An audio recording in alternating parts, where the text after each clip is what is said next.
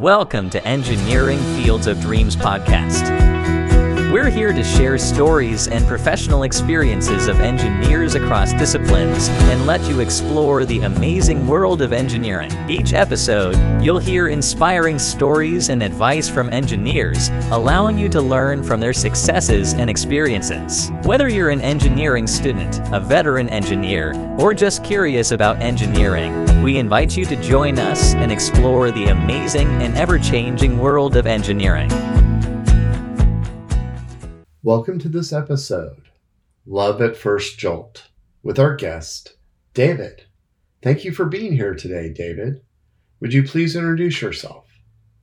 Thank you, Matt. My name is David. I am originally from Kenya. I've been around the world and I moved to the States for school, and I ended up in California, then Oregon, and I ended up doing electrical engineering.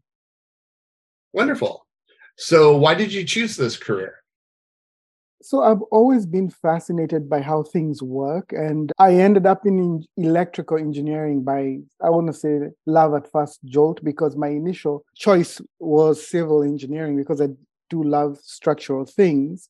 But then one day when I was a kid, I was playing around with a screwdriver. I put it in the mains, turned it on, and it blew apart, and the plastic side part of the screwdriver melted on my chest. So you can say it was ingrained and embedded in me from a young age. Yes. But seriously, I like to figure out how things work. And engineering is a versatile area that allows one to explore deeply in certain aspects. And also you figure out really quickly what you're good at, what you're not good at, and what you're great at, and what you enjoy. So engineering fascinated me, and I am glad that I ended up in that world. That is a very unique story on the electrical outlet. And Yes. when you transitioned in your thinking from civil to electrical and finding how things work, did it change necessarily when you got to schooling, or was it along the lines of what you were expecting? So that's a very good question, because I first transitioned from thinking about civil and went to economics because I have a love for math and I wanted to understand how that world works. And then midway through that, a friend of mine said, you know what, you might want to take an electrical engineering class and see how that works. I know you love some computer work. And once I started taking those classes, I figured that I'm really good in computing and I'm really enjoying electrical engineering. And I delved into that world, and I figured that I really enjoy the digital space and communication space within electrical engineering. So that's primarily what I leaned into, as opposed to circuits. Though I was able to do well in circuits, I wasn't necessarily the best person in circuits, but I understood how they worked. But when it comes to the communications part, digital and wireless communications, that's what tended to attract me more. And that's where I ended up focusing more than any other area. What's one thing that you know now that you wish you knew before graduation?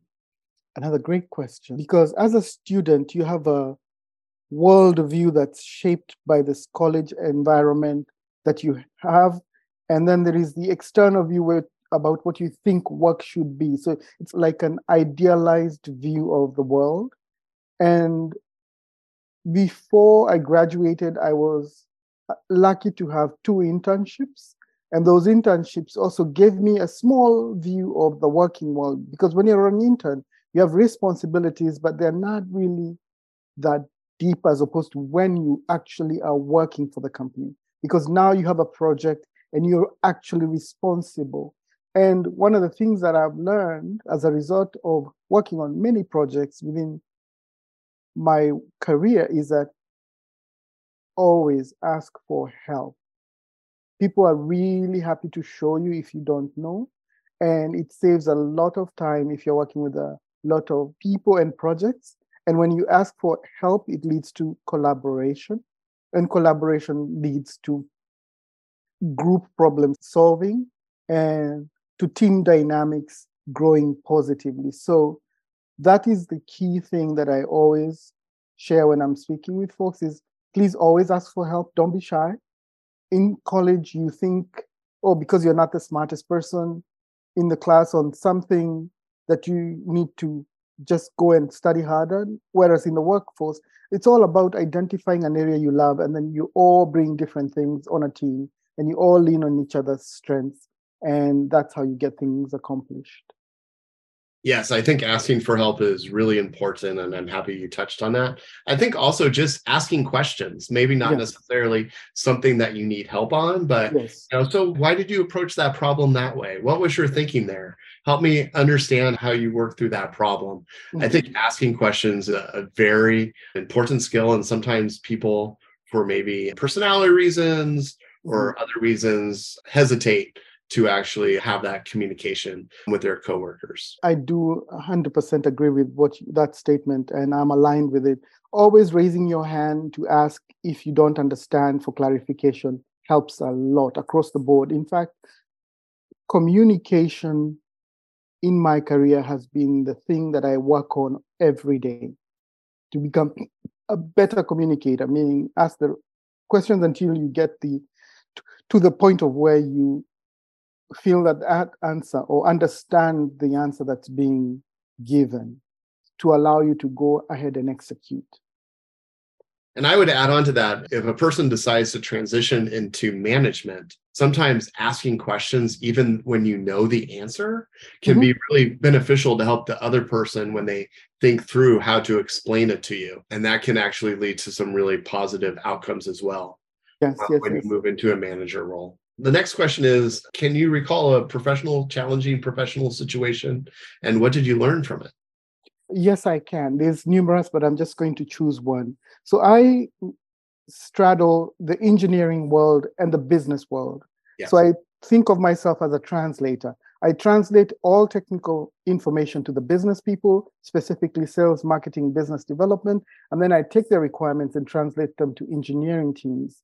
So I have this unique value add of always trying to understand both sides and come up with a collaborative, cohesive solution to what the problem is. And there have been times, and key times I can remember, where we did work with a client who was making a product, and they did everything with the product that we shared with them to build on it, both the technical side and the business side. But we forgot to conduct a detailed survey of the customer base. And this product was using a laser to identify people so that it could dispense soap. So basically a soap dispenser that if you put your hand under, this is way back before now they've improved that technology, and pigmentation was an issue. So it did not recognize a cadre of customers with specific pigmentation, but it recognized others. And that was something that in the requirements was not noted by both teams. And it brought a challenge because we were 2 weeks launch and the product worked fantastic, but it had not gone through the testing phase. So that required lots of conversation and a delay for about a month. And when you're in the working world, a delay in any project is significant in terms of just the amount of effort, financial, economic, and time. But I had to support the delay because at the end of the day, the end customer would not have been satisfied, or the needs of some end customers would not have been satisfied. So it would have been an exclusive as opposed to inclusive product. And those were some very challenging conversations because I had to have them at my level and at senior management level. Yeah. One of my favorite questions in the requirement gathering phase to the different parties to try to avoid situations like that is to say, what am I not asking? What are we not asking? To try to find where those gaps in our analysis might be to prevent a situation like that. Yes. Or when you make sure when you're constituting a project team, you have as diverse of a team as possible, because everybody brings something different and they bring a different viewpoint, and then you let them all share their inputs, and always tell them, please, if you think there's something wrong, please raise your hand, question. For sure. I think creating that safety culture in a safe environment where people feel free that they can bring forward potential problems is really important for a success of an engineering team. And I think sometimes when You have a leader who maybe installs fear by controlling their direct reports and stuff, that you're more likely to get situations where people don't feel confident to bring up potential issues like that. Agree. What advice would you impart to someone just starting their career? I would like to share what perhaps I didn't think would be important, which at the onset of my career, is that control what you can. Don't worry about what you cannot control, because the environment outside you is going to keep changing. Focus on what you really need to focus on, like getting the fundamentals correctly. Focus. If you love engineering, it's definitely going to be a challenging career. You're going to have moments where your hair's on fire, but understand that you're being tested and prepared for the real world, because engineers, when you graduate college, you go into the working world fully ready and prepared to take on any business functional area. So control what you can control, focus on the fundamentals, and make sure if you love a specific area within engineering, try as hard as possible to become the subject matter expert within an academic setting. Obviously, when you come into the working world, you will see how deep some of these subject matters go into, and you can spend your entire lifetime on a very specific area of engineering. Let's say, I want to say radio waves, and that can be your entire career, because there's so much to learn.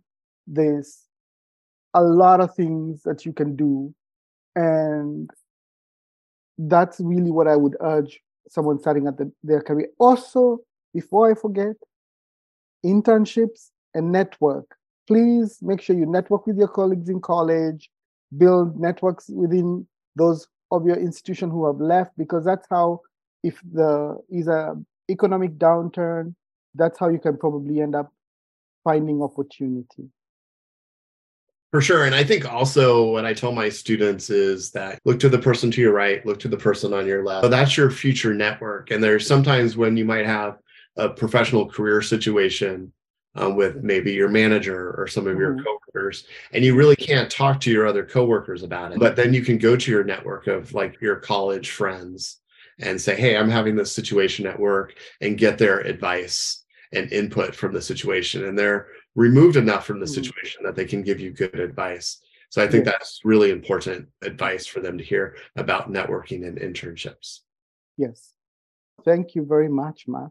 Yeah, thank you very much for your time today. This was a great conversation and really enjoyed having you on the podcast. Thank you very much. We'd like to thank today's guests for sharing their professional experience and career advice. We appreciate their insight and taking the time to share them with our audience. To you, the listener, thank you for joining us on this journey and exploring the ever-evolving world of engineering. We hope we've inspired you to pursue your dreams and ambitions. Let us know if there are topics or fields you'd like to hear more about. Until next time, we wish you the best of luck on your engineering journey.